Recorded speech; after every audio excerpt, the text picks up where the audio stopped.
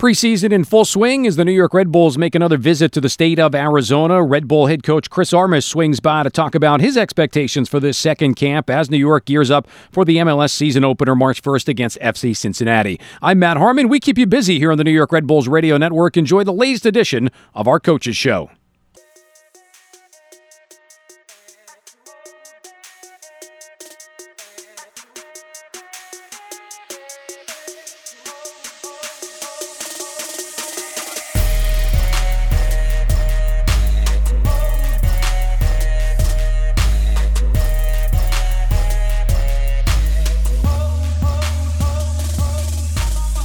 Always good to talk with Red Bull head coach Chris Armas. I'm Matt Harmon. This is the New York Red Bulls Radio Network in our second Coaches Show of the season. It is February, which means we have changed gears from being in Florida, preseason camp number 1, a little bit of time at home, to preseason camp number 2. Back here, coach, in a pretty familiar spot, the city of Tucson, in the beautiful state of Arizona. It has become a spot that New York and the Red Bull organization has really kind of taken to over the course of the last couple of years.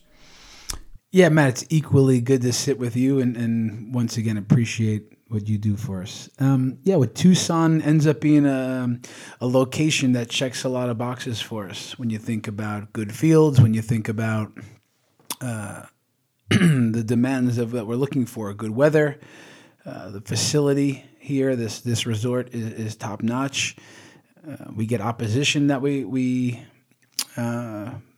think is sets us up for the season, and with the theme of togetherness that we've been driving home, this setup in all ways sets up that we're connected, where we can be in close quarters and enjoy all the other things. You know, I've been here since the team started coming a few years ago, and the thing that has always struck me as unique in thinking of where the games take place down at the Keno Sports Complex, you and the rest of the team so far removed from that in a way. At the resort that you're at, you've got your own essentially training ground.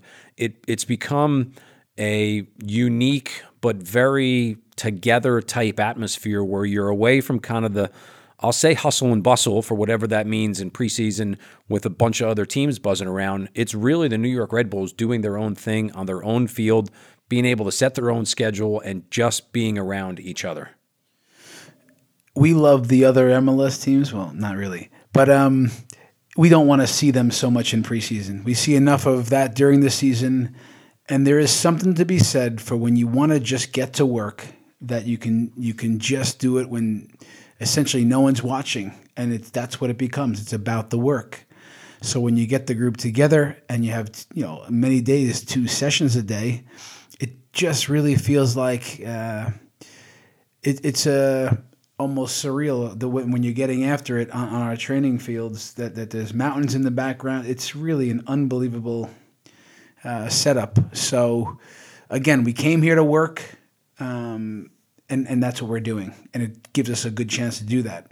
We love the video room that we have. We call it the classroom, and the fields are in good shape too. So with 5 minutes away from the hotel.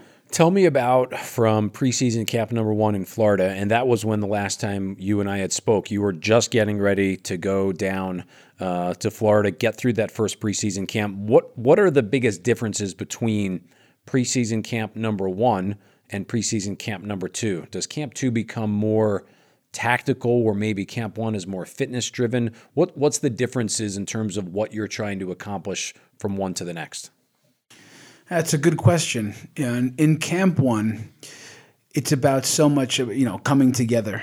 7 draft picks are involved, bigger numbers, some players from Red Bull 2. In those days, you're trying to manage a larger contingency of players. At the same time, you're almost getting the dust off and getting right back to the basics. Smaller numbers, small-sided games, high intensity with our style of play, really pushing the envelope with fitness. Some of it is some good old-fashioned running, and then a lot of it is just getting the guys accustomed to the style of play and back to that. At the same time, you're always balancing out veterans with new players that haven't ever really experienced that. So it's about piecing it together. We talk about collecting the dots and then connecting the dots. So the first part is about just putting some pieces in place. In Camp 2, you start putting a greater demand on building up minutes with guys. No longer 30 minutes or 45 minutes. You're starting to get your idea on some of the starters and pushing their minutes to 60 minutes, 75 minutes. At the same time, you have other guys that get those minutes as well because you're not selling your lineup. So you got to piece together other games. The challenge becomes that you have what you love about Camp 1 is that it's so much about the training and the training methods. In Camp 2, it becomes more about the tactics and bigger spaces, and which we love that too. So Camp 2, more big spaces, bigger fields, more games, getting ready for opening day. When you think of it, Coach, you had the preseason scrimmages, friendly games in Florida, the scrimmage before you came down to Arizona, scrimmage against Phoenix. You'll have the 3 games here while you're here. Does it become at all about the results, or is it more about the way you're playing? Well, if you had to put it side by side, it's more about the way we're playing. Because that's the process. You want to feel like, as a coaching staff and within the players, that the work that you're putting in is adding up and equaling something, that you feel like it's coming to life, that when you put it up against an opposition, that we're able to impose our style of play and our will on teams. So if you play a game and outshoot them 20-1, but lose 2-1, for us, we would take in preseason the 20-1 shots, and we'll take the loss. We'll deal with that. What you like about the victories and the results, that it starts to create a habit of winning, and that you can not only impose your will, but you can actually find ways to win. So for me, it's a bit of both. Anything we do, we've talked a lot about winning habits, and so to get results is important, and from my perspective, but more weight is carried with the process. You've been here the last couple of years, both as an assistant coach and now the last couple of years as a head coach. And the idea of the Arizona camp the last couple of years, very different than maybe it is this year. And I say that thinking that there's no Champions League this year. So you don't have to worry about potentially players coming and going as much as they have in the past, or the top 18 only in Arizona for a few days, and maybe they get a scrimmage and one game in. Essentially, everybody that's here right now will be here for the duration of camp, and have the experience and the opportunity to really focus and gear towards March 1st, MLS opening day.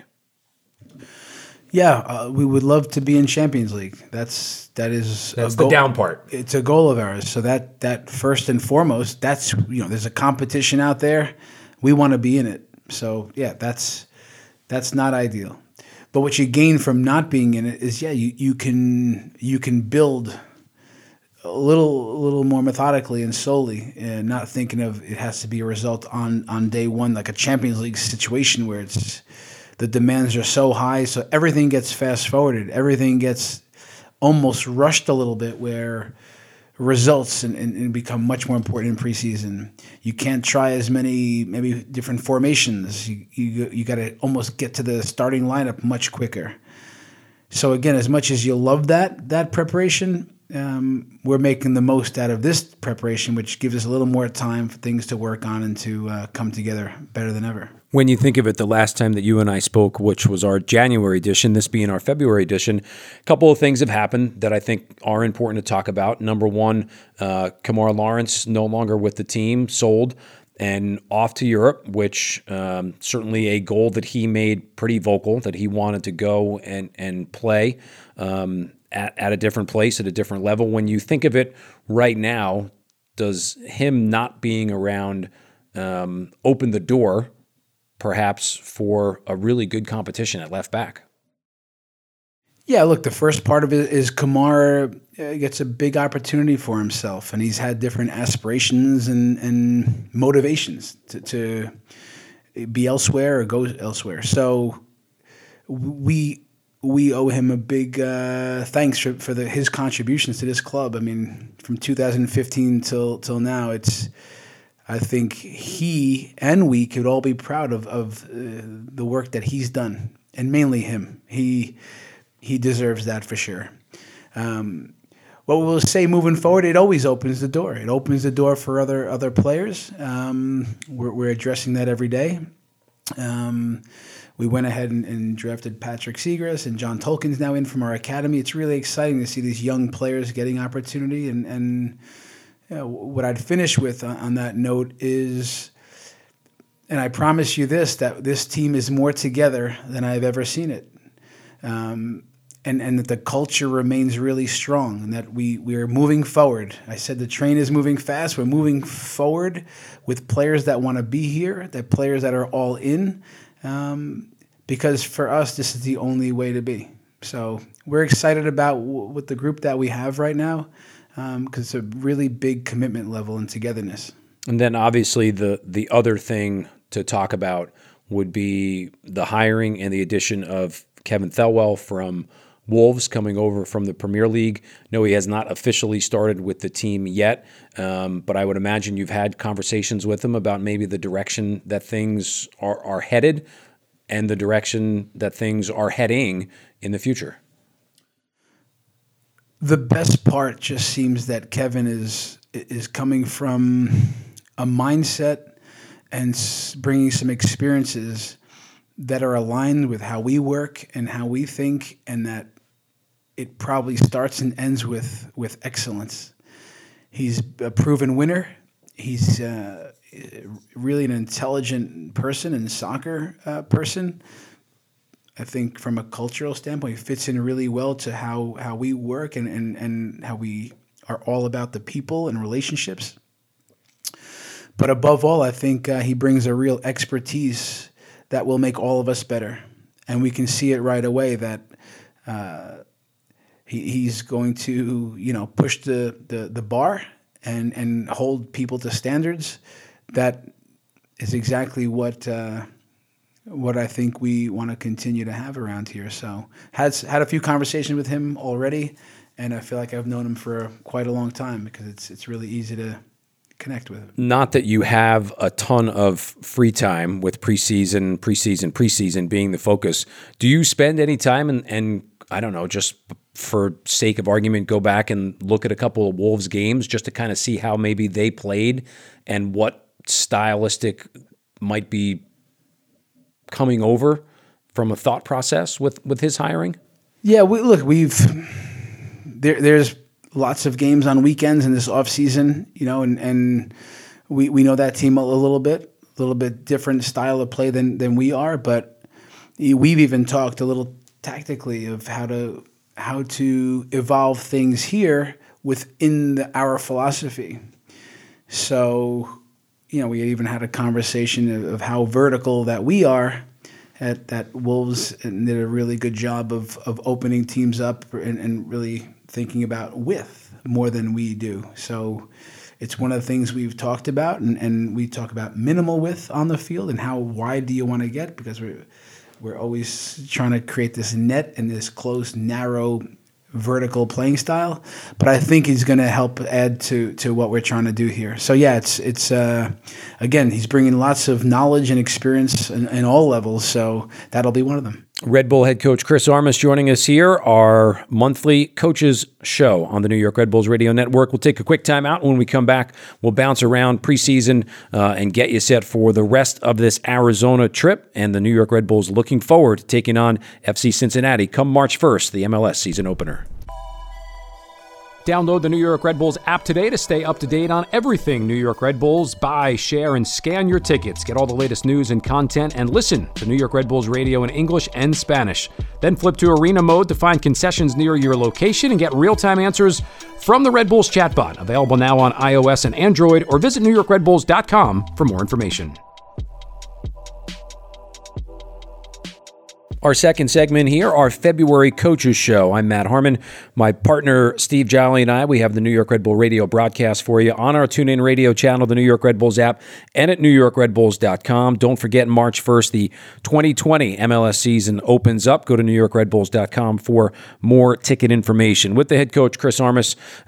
Coach, I got to ask you, as we sit here, it's late night with Chris Armas. It's even later on the East Coast when you think of it, but late night with Chris Armas. And I was thinking, driving in tonight, I've seen you up early in the morning. Now I've seen you up late at night. Are you a morning or a nighttime person? Or because of your position, your 24/7, 365 clocks don't really make a difference as a professional soccer head coach? I think that the job requires work, and I'm comfortable, with that rhythm. I'd say I'm a morning person, mainly because there's a lot of people that are grumpy, and I'm not. I'm good when I wake up. It doesn't take much for me to get going, and I don't feel like I always need a ton of sleep. So I'm generally a morning person.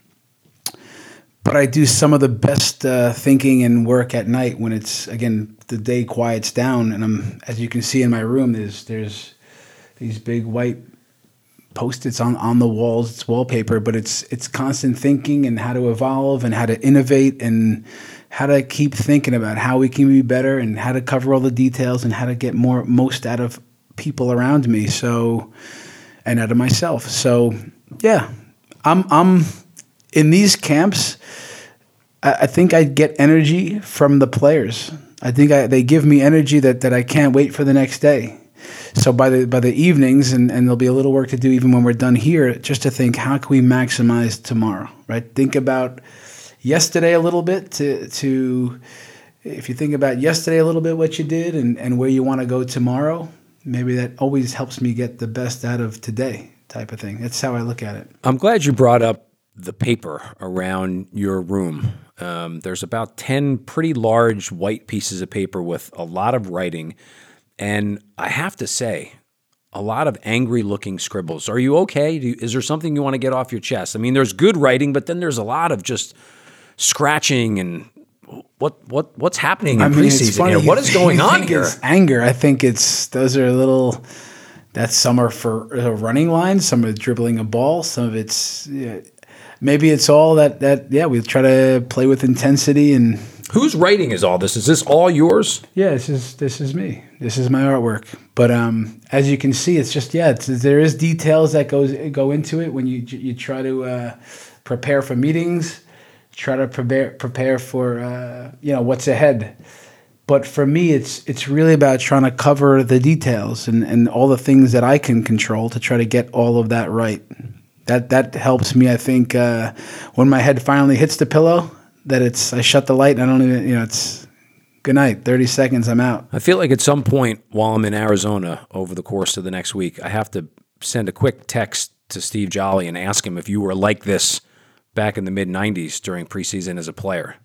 It's just very different. When you're a player, you think about playing and performing and eating and sleeping in preseason. As a coach, it really, the enjoyment level is probably the same. Nothing's quite like playing, but I mean, I truly love what I do with the guys that I'm doing it with here. But yeah, it's very different as a coach. It's really a different enjoyment level, but it's certainly, it's a lot going on. You mentioned enjoying some of the guys. Let's get into some of the players. I was thinking on my trip out here, I'll say that the feel-good stories, if there is such a thing in preseason so far, would have to be the return to the roster and the team of Florian Valleau. The last couple of years, his season cut short. I think he's such a unique, interesting player when it comes to how you want to play and within the system. To keep him healthy all year, I know is paramount and option number one. But a healthy Florian Valleau right now has a little extra bounce in his step. Yes, but we've seen his quality and his qualities. It's not often that you find a player that commits to playing against the ball the way he does, and technically can do that. Meaning he forward defends, he can counter press. He's He wins a lot of balls and interceptions, and but when we win the ball, he's got an elegance and a calmness and a natural gift on the ball that makes him really interesting for us and makes him different. So it's nice to see that he's picked up a few goals in preseason. It's nice to see that he's healthy and loving life again. He's always kind of struck me as a player within the Red Bull system that's a little bit of a 6, a little bit of an 8, and a little bit of a 10. Yeah, he can play all of those positions. I think he can play striker and outside back, to be honest with you. He's just versatile, but we see him as a final third guy. So we see him in an 8 or a 10. Can operate in tight spaces between the lines, forward thinking. He runs well in the box, and he's got a really good ability to make final plays, and he's easy to play with. So he's an intelligent guy, good all-around player. Great to have him back. When you think of the structure of the roster as it sits right now, and you and I spoke of this a month ago in January, maybe some of the leadership questions with this team, without a Connor Lade, without a Brad, without a Luis, that's opened the door for other players to maybe step up. And I know even going into the Florida camp, you mentioned a Tim Parker, a Sean Davis, that type of player, not just from a playing standpoint, from a leadership standpoint of being an older veteran player, maybe making that next step from that side of their career. Yeah, we know that we lost some leadership, but like always, when certain players depart, and especially in leadership roles, it opens the door. Now, do others emerge? Do others step up? Do others, the voice get louder? And do others' voice come at all? So it's a question. It was a question, but what's really impressive is Tim Parker, how vocal he's been, leader, playing well. That's been really impressive. Sean Davis, we've seen his growth, but he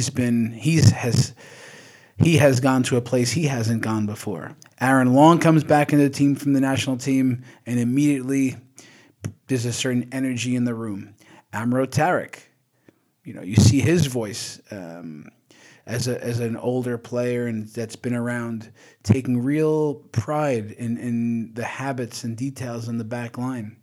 So what you see is that, and then maybe one of the most beautiful things, you see Kaku like stepping up into a leadership role and leading by example, coming every day with a real coming off an injury, like real desire and loved being out there, part of the team, enjoying it. I seeing how he's playing right now, it's really been interesting because he looks focused and sharp and really clear and comfortable in where he is.